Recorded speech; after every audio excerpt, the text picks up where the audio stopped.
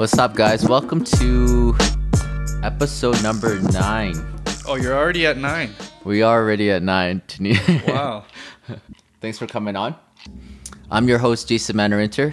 We don't got Dave today. Dave's out of town. And we got a good friend that I've known for a very long time. It hasn't been 20 years. Well, how old are... We're 33. I'm 34. You're 34. 33. Probably yeah, 50. 14, 13. Vincent Massey days for sure. Yeah. 100%. So yeah, almost 20 years, and longtime friend. And he's a chief operating officer at Endax and a founding team member. Other things you might not know about him is he's an accountant, and he currently is doing a CPA designation. And he's also a CFA Level 2 candidate.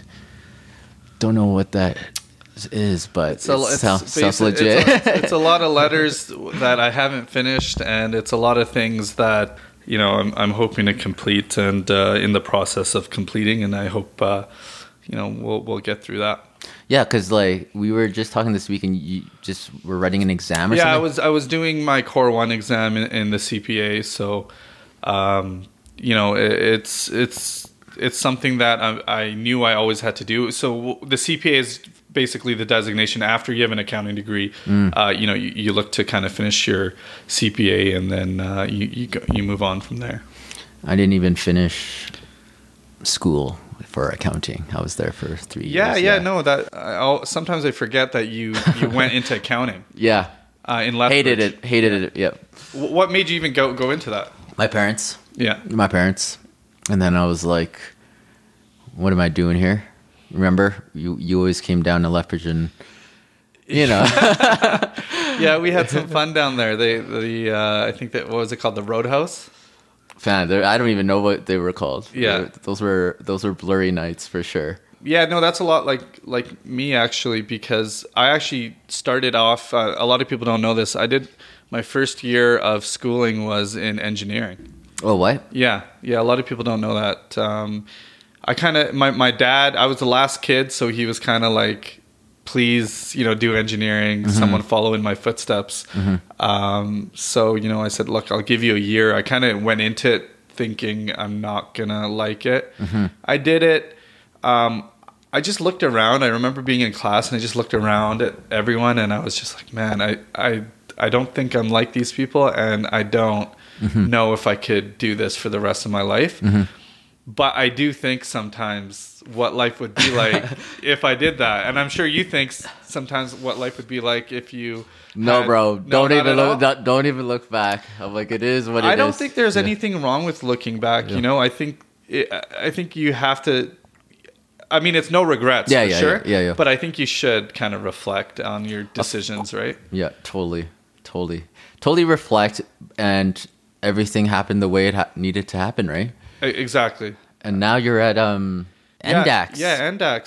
So before we start, this is what the whole the podcast. I think we wanted to talk about Bitcoin. So Bitcoin is Bitcoin, and you guys run.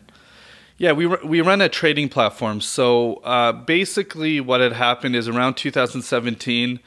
We identified that there was a gap, and there was a gap between what we felt was, the standard of what a customer should go through to purchase cryptocurrencies, compared to, what was actually out there at that time. It was like the Wild Wild West, if you remember, because I know you were involved. I've got a lot of my friends involved at that time to purchase Bitcoin. It was pretty much like find a place, find an ATM or find a broker, hope they're open, give them your money, and pray that they're giving you Bitcoin, because you don't even know. Yeah, it was so sketchy. Yeah. The first time I remember I bought Bitcoin, you actually brought it up to, I feel like, a lot of us about it. Yeah. And you're like, yo, this is the next thing. Yeah. This is...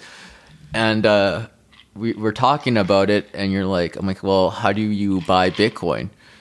And I think at this time, there was one place in Calgary, like in a cafe or something. Yeah. And you're like, go there, give them cash, and they're gonna give you like I think I set up your wallet for Yeah, you or you set up something my like wallet or that, something, yeah. and they'll transfer it to your Yeah. wallet and all this. Yeah. And I think I bought like $4,000, and I think it was like just You probably had like a little bit more. You probably had like 1.5 or maybe 2 Bitcoin at that time. yeah, it was like 1 point something Bitcoin, right? And then things went Yeah, nuts. things went crazy. Things went nuts. It went like 10 times that. It went to 20K. Yeah. It was crazy. Yeah. But so that exactly that point, there was that gap that we thought it shouldn't be that hard. It shouldn't be that sketchy. There's got to be an easier way for people to purchase Bitcoin and other cryptocurrencies, and it's got to be safe. So really, that's kind of what set NDAX going. So how did you get involved with NDAX? Because Yes. So because I started getting involved in the crypto community in Calgary, obviously it's a niche community. It's a smaller community. And at that time, there wasn't a lot of people talking about it. So you knew my group was growing. A lot of people, we were talking in a chat. We had, our group started growing to 50, 100 people. And someone in that group I had known through university had linked me with Bilal, who was the original founder of NDAX. So he said, look, my friend's thinking about starting an exchange here. Do you want to meet him? So I met him, and I realized that... You met Bilal's friends? I met Bilal, Yeah. who is the founder of he NDAX. is? Okay. Yeah, he's the CEO and founder. Okay. I met him, and I realized that, I liked his passion, and I thought he was bright. And, I came in very skeptical. And I said, look, maybe I want to get on board here. I think I think I could bring something here, and I think it's something, I'm passionate about. Let's see what we can do. So that's kind of how it started. So it was just you two at the beginning? No, at the beginning it was Bilal. He brought on another guy early on, and then he brought on a compliance officer, because the thing about when you're moving money in Canada, you've got to have a money service business license. And with that, with FinTrack, you've got to hire a compliance officer and all that. So there's a lot of things you have to do beforehand. And then I came on board. So this was early 2017? This is, late 2017. Okay. Late 2017, yeah. Weren't you guys also the first Canadian trader or something? What happened was we were the first one with an official bank account. And that was one of the biggest gaps in the industry at that time, is all the other platforms and brokers and ATMs out there, they were getting shut down by banks. So they'd build a numbered company, they'd open up a bank account, get shut down, those assets would get frozen, they'd move to another bank account, from then, so on and so forth. And what we did was we approached the banks and we said, look, give us a bank account. And they said, well, what do you do? Crypto? No. And we're like, and we didn't take no. We said, okay, well, no, fine. But what's it going to take? Well, you're going to need this, this, and that. And then we just kept persisting. We did everything they asked. And, finally we got one of them to say yes. So you guys were the first legit Canadian bank that allowed you to do transactions with Bitcoin? So basically there was no fear from our clients that their funds would get frozen or anything like that. It was just Canadian banks dealing with Canadian banks. So you could send an e-transfer, you could send a wire, you could send, a bank draft to us, and there's no kind of, fear that your account's going to get shut down or that account's going to get shut down, because that's what was happening at that time. Okay, so let's actually start diving behind the business now of NDAX, your role, what you do there, and kind of how you've evolved in the business and what it was like at the beginning and where it is at now, right? So what do you actually do there? Yeah. Well, the thing that's funny about startups, we're always mentioning this, is you have to wear a lot of hats. There's only so many bodies and you've got to basically, you've got to get every ounce that you can out of every employee. But, I run the day-to-day operations of the firm. I'm in charge of the trading platform, so I've got to make sure that the platform is functioning correctly the way we have, making sure everything is right. Customers' deposits are getting processed, or withdrawals are getting processed. Yeah, like I said, a lot of hats. So when you first get into business, right, you don't even really know what you signed yourself up for. Exactly, right? You start to, that's the cool thing about a startup is, when you're working for a big company, you may be passionate about a few things, but you're only fit into that role that they've given you. And they only really want you to focus on what your job is, and you can't really grow. You can grow if you move horizontally or vertically, but you can't, the role starts to fit in a startup. You start to see who's good at what and where they can go, and take everybody's kind of, best benefits that they can bring to the team, and you start moving them then. So to go back to what you're saying, what do I do? So I make sure the trading platform is functioning correctly. I'm hedging our assets, whether it's crypto or our US dollars or Canadian dollars. I'm the treasurer. I'm the signee at the bank. Make sure our bills are paid, make sure deposits are coming in. I run a lot of the staff that are there, especially on the non-technical side. How many employees are there? Yeah, so Endex has been growing. It's been a successful company. We're into our third year now, and I would say Endex is a startup tech company. We're a startup tech company, and we're moving from a startup to the growth stage, which is kind of huge. And to go from a startup to growth, the metrics you're looking at is revenues. Are you making profit? How many employees you have? So we've moved from 4 or 5 employees at the very start to now we're at 16, 17 employees. That's crazy, man. Good for you guys. It's very hard to stay consistent and grow the business, especially in this market, right? How have you done that, and are you like managing these people, or how did you evolve into your role, I guess? Like, did you even know you were getting into all this when you started? No, honestly, I didn't know specifically what my role was going to be at that time, and that's kind of what I was mentioning.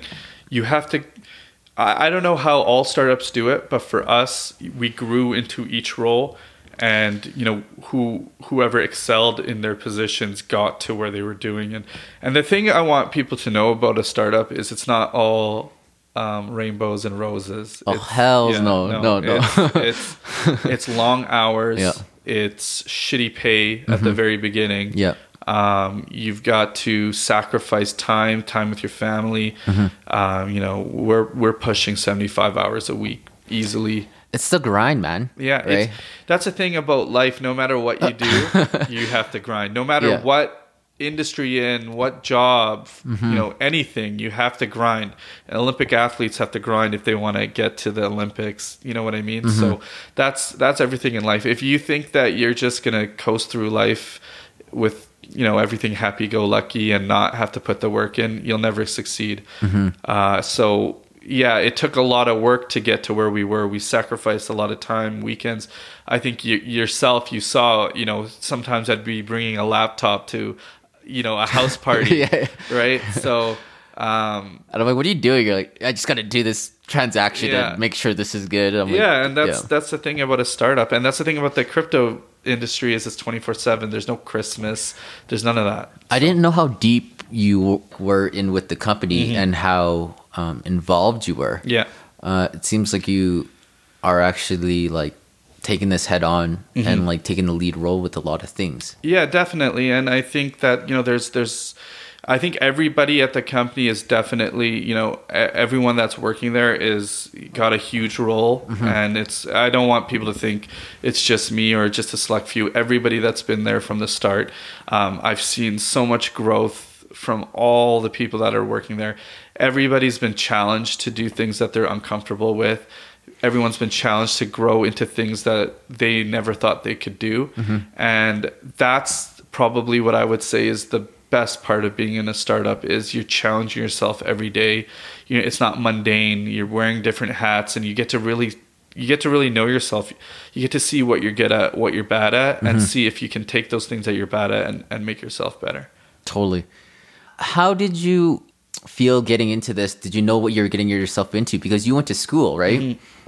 And you essentially joined up with this company. Yeah, my dream was to go into equity research. Okay. Right. And that was the grind that I was getting into, before crypto came around. Mm-hmm. And then when I learned about crypto and I saw I could use some of the traditional skills that I have, and I was passionate about something, I realized. Dude, you were so passionate. Yeah. So I was I'm blessed because I get to work every day in an industry that I'm passionate about, and not a lot of people get to do that. But on the other hand, it's a grind. You don't have the security of what you used to have, at a traditional company. You can't say, you're not worried, is this company going to exist in 5 years? I have to worry about things like that. So, there's a risk, you're learning, but I think that, after NDAX, that I think, a startup is something that I would go into again, right? Totally. So it's very, the skills that you learn. It's such a high paced environment, and I feel like it's really exciting, right? Yeah, it's exciting, and I don't know if you could go back to a traditional 9 to 5, and a lot of people say that. But what I wanted to mention was I hear a lot of people say I can't work a 9 to 5. I heard you've said it. I've heard many people say it, but I don't know if that's necessarily true. Right? Because I think people look at a 9 to 5 and they say, oh, I got to go to work. I have to have a boss and I got to do something that I don't want to do.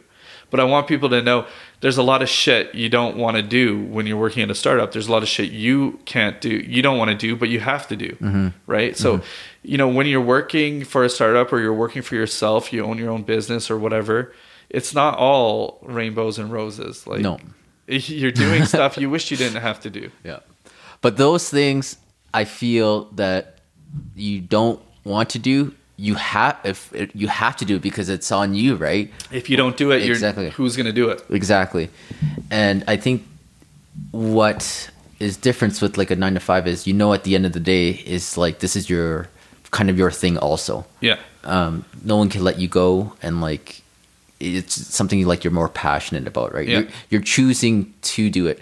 I couldn't imagine myself doing an accounting right now, because it's just like I did mortgages and I felt like it was. But then think about this, right? Think about if you did do accounting and then you started your own business, those skills that you would have had, right? Yeah. So I get that. I think it's the thing. That's the thing about startups is you take, like, I'm taking skills that I had at Bell. Yeah. Right. When I was working at Bell, and I remember that's when you started your mortgage, kind of. Oh God! Life, right at Westbrook Mall. We were like kids back then. Yeah. But you have to take everything that you've learned in your entire life and you have to apply it. Because what was the point, right? So, what would you say you've learned the most since you started until now, right? Because I feel like it's funny because we've known each other for so long, and we've seen each other, I feel, grow. Definitely, yeah. From like, man, high school party days, to just work, and we were doing stupid shit, doing so much dumb shit, right? Yeah. I remember you always had house parties. Lots of house parties. Everybody there. Yeah. Doing a lot of. We did a lot of dumb stuff. Yeah. But so do a lot of kids, right? For sure. And I wouldn't like you kind of said earlier in the podcast. You can't look back and regret anything or change anything. I think I'm very comfortable. I'm very happy about where I am right now, and Well, what I was saying is, like, we both. I've seen ourselves grow up. Yeah. Right. Yeah. Even being in the mall, when you're at Bell learning sales, and I'm doing like, we were still very young. Yeah.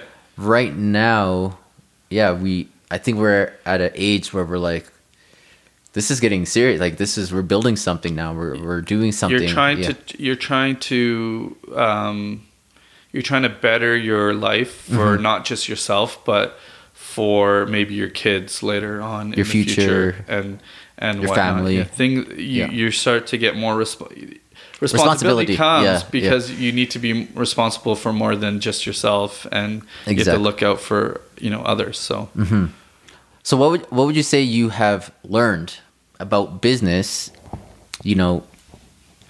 kind of just like taking it head on business, and learned about yourself within the last 3 years about growing and development, and like those are pretty heavy questions. Yeah, let's get into that. What have I learned the most about myself? I learned that becoming uncomfortable is good. Yeah. If you're not uncomfortable with something, that means you're not challenging yourself. You're being complacent. You're being, you're just staying kind of where you are. But to move further up and onwards, you have to be you have to do things that you wouldn't necessarily do, and you have to go in it and just say fuck it. Yeah. And that's what's great about a startup, is that if you don't do it, the company might fail. There's a lot. You've got to challenge yourself every day. And so what I've learned about myself is that I can see a challenge out there, and I like to go at it straight up. Whereas when I was a kid, if something didn't go my way, I would kind of leave it for the last minute and kind of just push it under the rug, hope it goes away. But with now, I know that you got to take things head on and go for it, and more or less 9 times out of 10 you're gonna probably come out of it okay. Totally. I think a lot of it is being comfortable with yourself to know that you could do it. Yeah. And the more things you do that are uncomfortable, the more things you will do, and let yourself do things that are uncomfortable, because you're getting comfortable now with being uncomfortable. You know what I'm saying? That's exactly it. You're getting comfortable with being uncomfortable, which is, it's hilarious. But I've also learned that, man, small companies, small businesses, they're learning as they're going. Not everybody is this professional. Everything is correct. Everything is documented. Everything is this way. Like, that's what we're going through right now. We're Endax itself, we're going through a couple registrations and licenses and things of that nature, and you start to see this startup, this baby, turn into a real company that has to do real things. Code of conduct, professionalism, HR, all of that is real. But when you're a startup, it's kind of pushed to the side, and then you realize all those things that you learned about corporate governance, all these things, they're very important, and it's pretty crazy. Structures, policies, business structures, contracts. Every contract you sign, you better be reading it and get your lawyer to sign off on it. And lawyers cost a lot of money. I totally agree, man. I feel like people that are looking outside of business think on the forefront everything looks good, but on the back end, even with our business, there's so many things that still need worked on, or with all the companies I've got into, it's like you're working on these procedures. Something happens, now you got to fix it, and now totally understand where you're like, you need structures, you need policies, because all these things have happened, and that's why all these big corporations, all these big companies have these in place, right? Exactly. It's not for no reason, right? And I remember going in school. And I was taking some courses. I think, what was it? It was like corporate strategy or something like that. And I was like, man, I'm going to be an accountant. Who cares? Yeah. And then I just realized, and I remember we were talking to someone, and she was trying to sell, basically she wanted to show strategy and all of that, and everything she was talking about, I'm just recalling from my business class, and I'm just like, wow, these things matter. They're important, and you can't. when you're young, you just whatever you think like life is. It's so simple, Yeah. but it gets actually Yeah. so complex, right? Yeah. Yeah, I think that's what most companies, new companies that are startups, it's always evolving, and I feel like no one actually knows what they're doing, Yeah. unless you're like 10 years into the business, into the company, you have your structures, but they say it takes like 5 years to actually get the business in place, right? Yeah, so you have startups, Yep. and then you can call them alpha companies. Then you have beta companies, and then you have growth companies, right? So there's different stages of startups that are out there. And you guys are in your growth. Yeah, we're starting to move from beta Yeah. to growth, and you just see it's every year things change so much at a startup. So I'm just so interested to see what it's going to be like a year from now. I remember the first day we got to our original office. You came to the original office, didn't you? No, actually, I've never been there. You didn't come to the barbecue or any of that? I don't remember, but I'd like to see the new office. We You guys went, have- we went to, we had an original office. It was, it was in downtown. It was a little beaten up. I remember the first day, what did we do? Like, we had the founder on the ground on his knees, like painting the wall, and like I'm painting the wall, and I'm on a ladder, and we're painting the office. Yeah. And we fast forward to now we're in a really nice building in Livingston Place, in Eau Claire area, and things have just gone so well for us. It's been so exciting, and I just think I think what's going to happen 2 years, 3 years from now, where are we going to be? It's exciting to think about things like that. How many? So does all your employees and everyone, like, are they all going to work, or do people work at home now, or Well, how does that work? So being a tech company, Yeah. and a tech company in Alberta, we can get into that a little bit later, but yeah, so being a tech company, we're used to working from home. So when COVID happened, we set our kind of emergency procedures up, and we have kind of documents on if there was a fire at the office, what would we do? So we kind of use that response for COVID, and we all started working from home, and it was very easy because we all work from home anyway on the weekends or at night. Like I say, we were working 75 hours a week, so it was very easy. Startups are agile. That was not difficult. We're a tech company too, right? So not difficult at all. But yeah, we're thinking of coming back. We're still kind of assessing the situation out there in Calgary. I know there's been new cases, and the cases are starting to get worse. So, we've held off on returning to the office. But most of the Calgary people, yeah, they're definitely come to the office, And they're all in Calgary. The Calgary guys that are working with us, they're in the office. We have some developers that are work over across Canada and overseas. And so they're not all in. And we've got a couple guys in Eastern Canada as well that work for us. So, and one, in Edmonton. Crazy. I guess I didn't even realize you guys were a tech company. Yeah, well, that's fintech, right? So. Yeah. So that's the thing in Alberta. You're starting to see a lot of tech companies start to evolve. There recently was kind of a mandate from a working group here, and they finally convinced the Alberta government to start looking into tech companies and fostering them, and realizing, hey, we need to help them, and we need to show them that Alberta is a place where tech companies can really nurture themselves and grow. And so they're starting to bring a lot of policies that are going to help startups and VCs investing in tech companies grow in Alberta, which is very exciting. In Calgary too, I'm hoping. Well, sure. yeah, Mostly, Calgary. yeah. These are province-wide. So you do see like a shift where the government's trying to help people bring them in, because Calgary's so Toronto empty. added 80,000 jobs from tech only last year. Crazy. Right? So why don't they come to Calgary?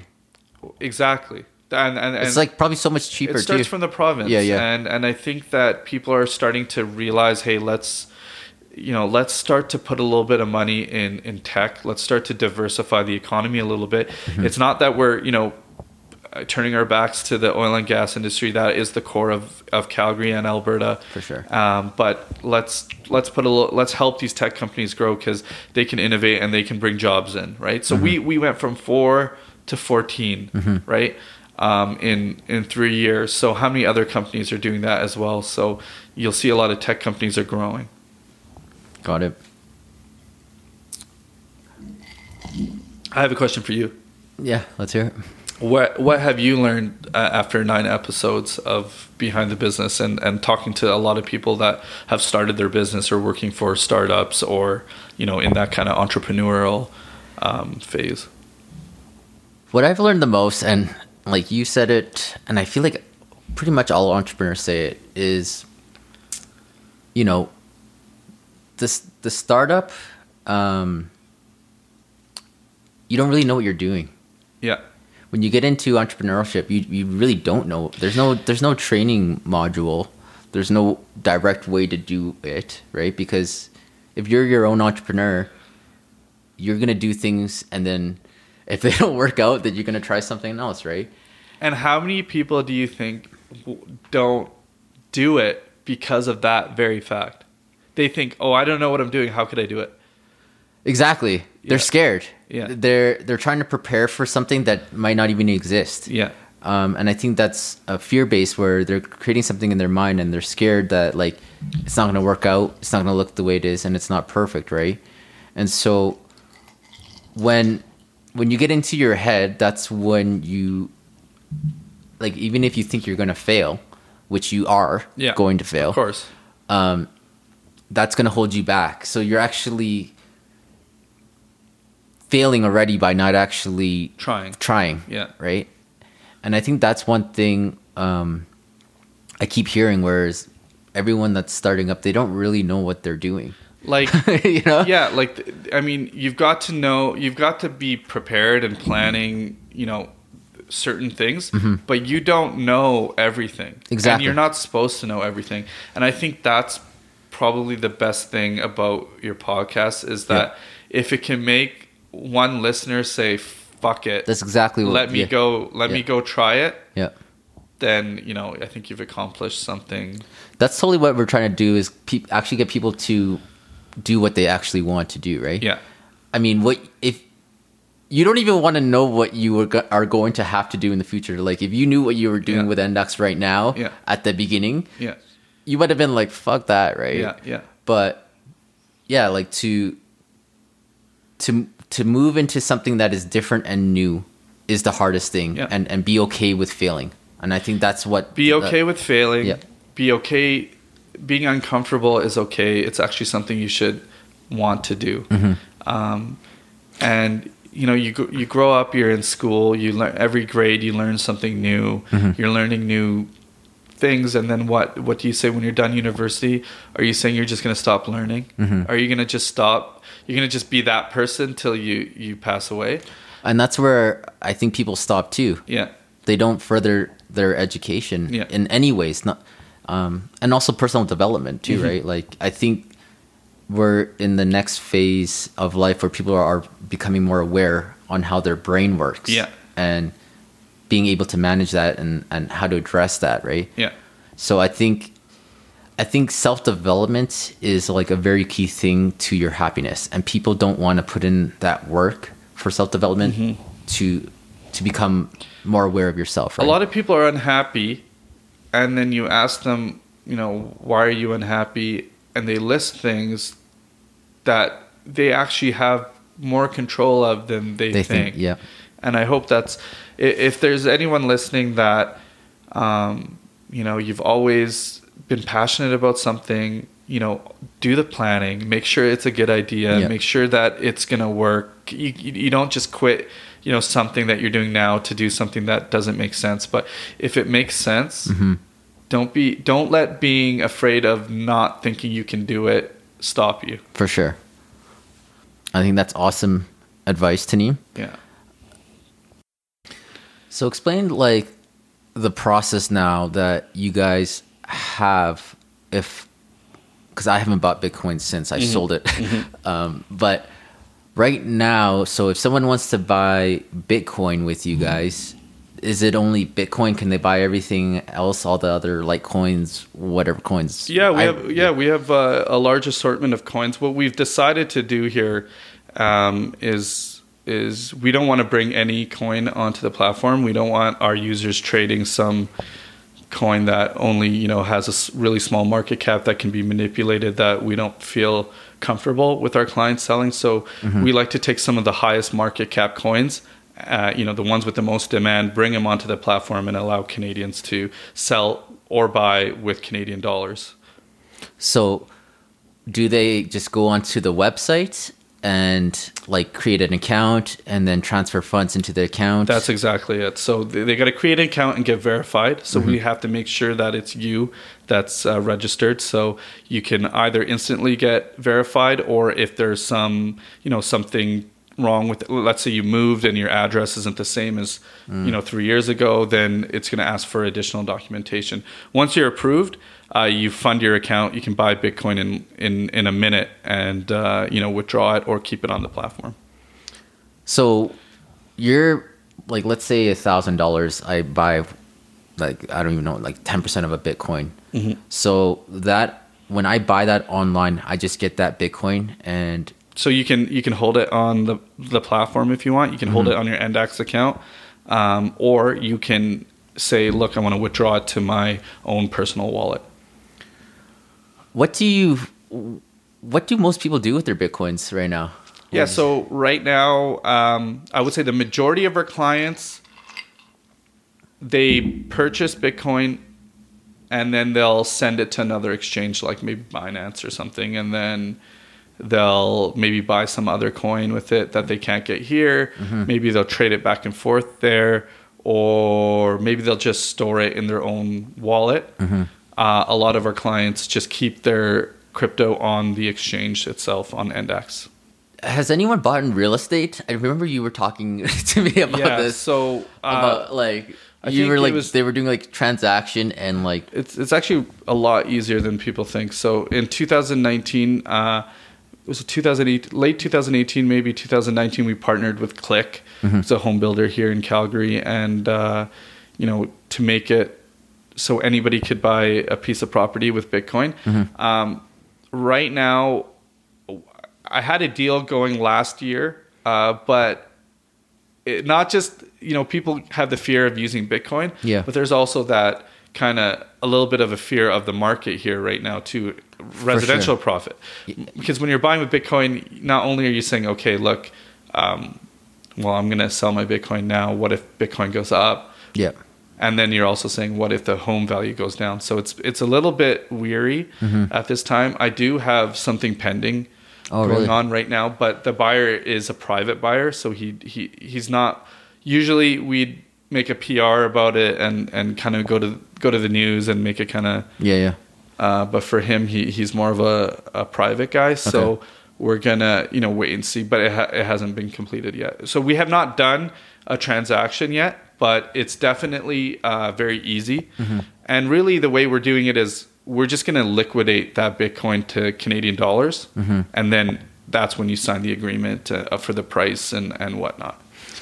Yeah, I think it would be pretty straightforward with hey, I have, 20 Bitcoins, and then you just liquidate it. Yeah. And then just... Yeah. And so you guys just hold on to those Bitcoins. Well, it depends. It depends on what's going on. We have different practices and hedging strategies and whatnot, and we have floats that we have. So for up or down, it depends. So we might keep some. We might liquidate the whole thing. We might, hold a little bit. So you guys trade them also? Do you guys trade Bitcoin? Well, when you say trade, we don't like to say trade. We hedge. We hedge. We hold a lot of crypto, so we try our best to make sure we're selling near what we feel is the top and buying back the float when we feel we're near the bottom, just to average down our the cost of assets that we have. What's Bitcoin at right now? I think it's moved up to 9,600 US. I think just in the past hour, whatnot. So I think we're almost up to 13K CAD. Yeah. That's a lot. Yeah, it's a lot. It's it's gone through a lot. What happened is in March when the stock market crashed and everything crashed with COVID and everything, we saw Bitcoin crash. It went from like 9K to like 4K or something like that. But it's recovered quite a bit, and so has the stock market. So, right now we're kind of dealing with everything is eerily back to normal. But I think a lot of people are still afraid of investing in anything, whether it be the stock market or Bitcoin or gold. They're kind of worried about the actual overall market. Yeah, I feel like And that's true with residential investment as well. yeah, the residential real estate too. I say give it another 3 months to actually see where the market goes. And that's everything right now. Everything is like let's wait 3 months. Let's see how the U.S. election goes. Let's see how if we're going to have a second wave of COVID. If we're definitely going to be a second wave of COVID, I think. So if we have to shut down the economy again, I don't know if it recovers like it does, right? Yeah, so, I don't think it. I think it'll take a lot of time. Yeah. But what's interesting with Bitcoin, it's like pretty steady, and I would have thought it would have been like a lot lower, but it's held its price, and like I still don't really understand it. It's a volatile asset when compared to traditional assets, of course, right? Yeah. But what we're starting to see definitely the past few months is that volatility is starting to die. But what I do know about Bitcoin, it's not like before it was like 1,000 to 4,000, Yeah, what I do know about Bitcoin though is the longer the volatility and again, I have to always preface this that I'm not giving financial advice or anything like that. But what we've seen in the past is that Bitcoin, when it's stuck in low volatility where it's not moving much, it'll explode one way or another, up or down. So we're kind of waiting to see which way that goes. Do you think it's going to go higher? And what is the future of Bitcoin? Because when it first came out, it was so hot. It was like everyone was talking about it. Everyone was throwing money in it. Right now, I feel there's still talk about it, but I feel like it's not very clear with where it's going. And that's you hit it right on the button, because I think what it's going through right now is really what's going to make it or break it. In the next 5 years, Bitcoin. The white paper came out about Bitcoin during the first financial crisis, the 2008 financial crisis, and right now a lot of people are speculating that instead of people dumping their money into gold and other precious metals like they usually do during financial crashes, a lot of people are speculating that maybe they're going to start moving into digital assets like Bitcoin. Yeah. Right. So it's hard to say. It's still a lot of speculation out there. But what I do know is that a lot more institutional clients, a lot more family offices are starting to get into Bitcoin. JP Morgan, Really? Yeah, it's a lot of major players are starting to say, hey, we're going to get a little bit of Bitcoin. We're going to just see how it goes, more than what it was before, where they were kind of just shutting down Bitcoin thinking it's crap. A lot of companies too this is what I don't get. They're like creating their own Bitcoin. Like, how does that? Yeah, so like, wasn't Facebook gonna create their own Bitcoin? I think what happened is after that boom of Bitcoin in 2017, you also saw the rise of what's known as ICOs, which is basically a way to raise capital, but through digital assets. So they create their own coin. They say, hey, look, I got an idea for a project. Do you want to invest in it? If you invest in it, I'll give you this coin, and this coin is going to represent, that project. And if that project, goes nuts, then, that coin that you have that's going to be worth more. So that's what was happening at that time. And because Bitcoin was going crazy, people were just putting money in, oh, this thing only costs 25 cents. Exactly. I'm going to get, like 100,000 coins. Yeah. And then if it goes to $1, wow, right? Yeah. So, what we saw come out of that was a lot of people raised a lot of capital and they ran away with the money. And because these weren't regulated or anything like that, people were out of luck, right? Yeah, there were so many coins that came out. Yeah. And it was like, which one do you choose? And it was like a straight up gamble, I felt. Because you'd read up, every coin seemed like it was so promising. And you would put your money in it, switch it from Bitcoin to there, and then like it could skyrocket or go low. You don't know when to sell, right? So I feel like there's a lot of different avenues with Bitcoin, and it's like kind of even like people just trade it. Well, there's the future. I think obviously a lot of people believe in Bitcoin, and so do I. Some people are starting to really start believing in Ethereum and something called DeFi. And DeFi is basically decentralized financial instruments. A simple way to say it is there's traditional financial instruments that are out there now, and they want to decentralize it. And that's kind of the hype that's going on now on those things. Something like Compound, which is, a way to make interest off your crypto. It's just the way you make interest off, your money now in the bank. Yeah. They're trying to make it so you can make interest off your crypto that you own.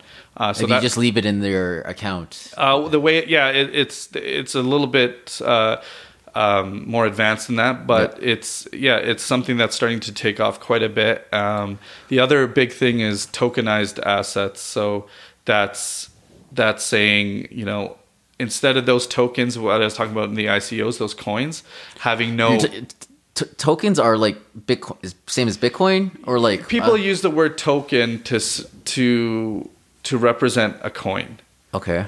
And so what we're trying to say is, what if that coin was the same as a share in a company? If you own a share in the company, you have legal right. In Canada, you legally own part of that company. Right. Yeah. So what we're saying is, why not bring that legality to some of these assets and digitize them? So instead of owning a share in a company, you could own a digital share in a company. How would that work to own a digital share? Like, could we relate it to real estate, like a house? Exactly. Same thing. You could tokenize a house. You could tokenize an entire building complex. You could tokenize an office. And so right now, So explain that, because let's say a house. I own a house. How would you? Let's say a condo, right? Okay, condo. You grab a couple buddies and you're like, let's invest in this condo. Yeah. How many buddies can you really get for it to be worth it? Like, what would you say is the maximum? To be worth it? I mean, like, you're not going to get 100 friends. Right? No. Right. Of course not. That's so complicated. Why? Well, I mean, wouldn't it be cool if everybody could just put $1,000? Yeah, so I think all the paperwork, if you actually wanted to do it on paper. Yeah.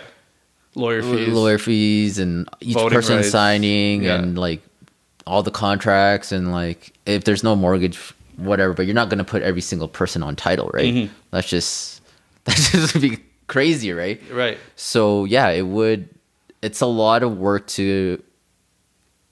it would be a lot of work, in my opinion, to get 100 people on one person. Same thing for an office building, right? Yeah. So that's kind of what the... So you guys would sell like, let's say the condo's worth like 300,000 and you wanted 300 of your friends in there. So what they're doing is they're using the blockchain, right? And so what the blockchain is, it's a digital ledger that can't be... it's immutable, so it can't be changed. You can't go onto the blockchain and say, oh, actually, Jason owns 20% of this. Right? It's impossible. So you guys would create a private blockchain for like, let's say 300 units for this condo, and people could buy it. That's what tokenization is, right? Okay. So it's saying, okay, now we don't need the lawyer to look through all these pieces of paper, he just has to look at the blockchain. Oh, Jason owns this, Taneem owns this, Whatever, friends. Yeah. Dave owns this. Yeah. And it's all on there. And there's nobody can say, actually, no, I own 50% of this. No. That's the reference, that's the ledger, that's immutable. So it makes, this is a very simple way to say it, but it makes the overhead and all that complexity, it simplifies it and makes it very easy. And it also digitizes it so everyone can see it on a platform. So that's the base of what... Sounds like the future of what you guys are trying to create for well, not us, right? Yeah, like I'm not saying, Endax is doing that, but I'm saying that's what tokenization is. And that's what a lot of people are looking into and thinking of getting into. And it's really taking the blockchain and the benefits of the blockchain and applying it to different industries.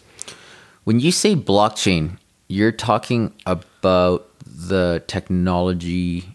The blockchain got very popular because of Bitcoin. Bitcoin was probably the first very popular project on blockchain. So what blockchain really is it's the simplest way I can explain it, it's a digital ledger. Okay. So it's something that's digitally available that nobody can they can't change it. They can't, like, you can't go They can't tweak it. You can't tweak it, right? It's there. It's like permanent. Yeah, so it uses cryptography and whatnot to be able to make sure that nobody can singly change it. Because once one block is created, that second block has to be verified by all the other signers. And once one block is different than what it should be, it's rejected. And that's kind of the premise of it. When you look at different organizations and different industries that can use the blockchain, you start to realize there's a lot of jobs out there that can be lost because people can rely. They don't have to rely on a middleman to say, hey, all right, let me check that out. Yeah, it's right. Okay, it's good. already done. Yeah. We can both check it out. Just think about money, right? Yeah. Like right now, if you're sending me money, like $100, you're going to send it to me, Interact e-transfer, right? Yeah. How does that work? Like, how do I know you gave me $100? Like, how can I say, yeah, for sure, Jason gave me the $100 or the debt's done? Well, because Interact's telling me. Yeah, you bank's email, telling me. Yeah, exactly. The bank's telling me. Yeah. And so the bank has to tell me, Interact has to tell me. What if you could send me $100 and we could both look on the internet right now and see that I got the $100? Yeah, that confirms it. So you guys just... So there's no middleman, right? Mm. So then you start to see that the fees that it would cost to move money and to move tokens and to move shares starts to become a lot cheaper, faster, and whatnot. That's going to take some time.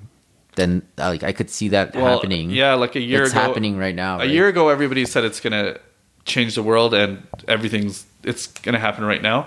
And a lot of people that are listening, you can look up, Deloitte usually has a report every year about blockchain and what it's done in different industries. And, something that they mentioned was, again, everyone had this hype that it was going to change everything.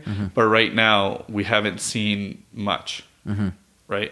There's projects being worked on, but it's taking some time. And just like anything, it takes a lot of time for traditional industries to adapt and change and become agile. Once I feel it does pick up, though, it will move fast. Like it actually does pick up. You need innovators and leaders to change. And once they've changed, people will follow and other industries will follow or they'll fall behind. So that's how it works in any industry. Yeah, because if you look at electronic vehicles, right? Yeah. So now everybody's, Tesla came in. Now everybody wants to make EVs. Exactly. So it sounds like, though, it's the technology that's going to, like, Bitcoin came out, and now it's the technology that's more like going to be used in the future. Not like, I don't know if Bitcoin's the main one, but it sounds like it sounds like the technology you don't want to mix Bitcoin and blockchain up. You have to look that blockchain has a lot of... I thought blockchain was the Bitcoin between the transactions.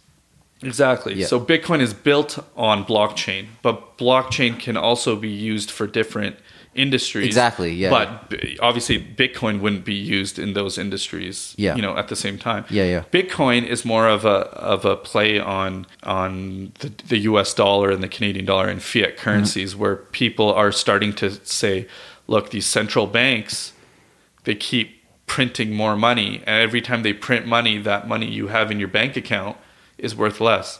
How much was like a pop when we were kids at Vincent Massey? I think it was like 75 cents. Oh yes, $1, right? Yeah. Now, man, I was looking. I think they're like $3-4 at least. Yeah, like $3.25. Yeah. Even water, right? Water is expensive. Exactly. Yeah. And it's not that water is more expensive. It's the value that your dollar is less expensive. So that same good, it's the same water that you bought when you were a kid than you're buying now. You just need more money to buy it, right? What confuses me with that though is if they're creating so many different coins, doesn't that aren't they creating coins like currency? Well, those coins are, it doesn't matter how many people are creating how many coins. It doesn't have anything to do with Bitcoin, right? So Bitcoin is its own asset. Only 21 million Bitcoin will ever exist. So it's a hard asset. But the other currency, other coins, what is Ethereum?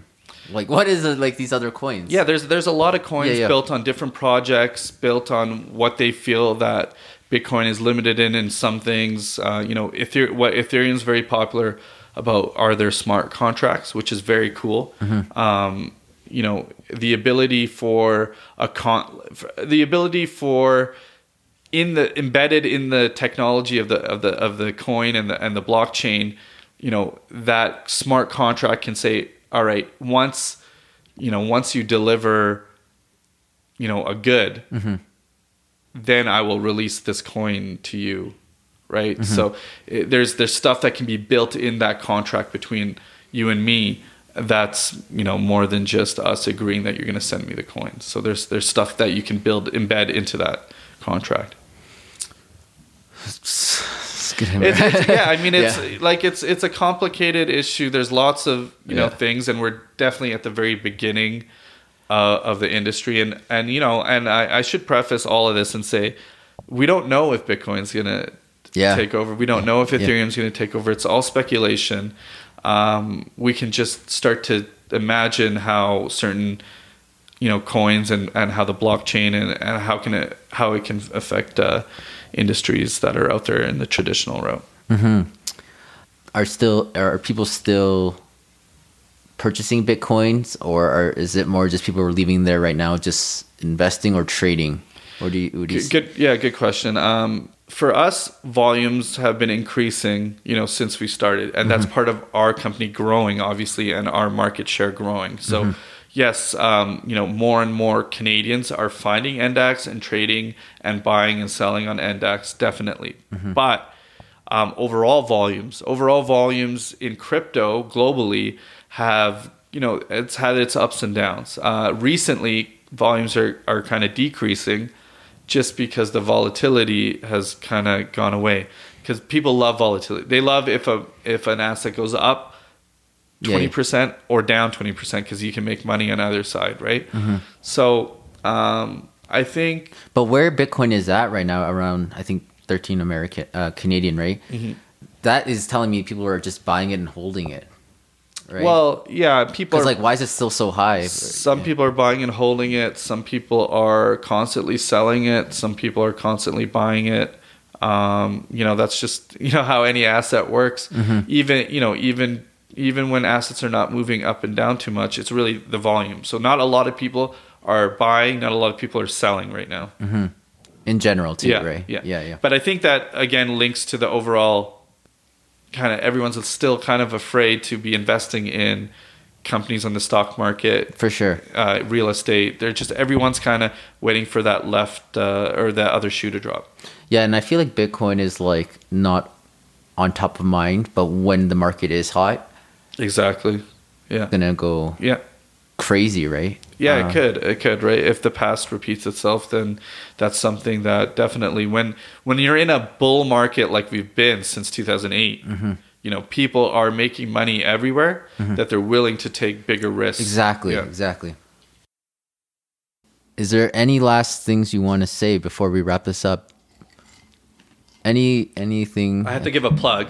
Okay. So I have to plug NDAX right now. So yeah, well, where can we find you? Yeah, so if anybody, if you're thinking about getting into crypto, if you want to learn a little bit about it, if, you're scared about it, or, you learned something in this podcast and you want to see about it, go to ndax.io. NDAX.io, National Digital Asset Exchange, and check it out. Sign up.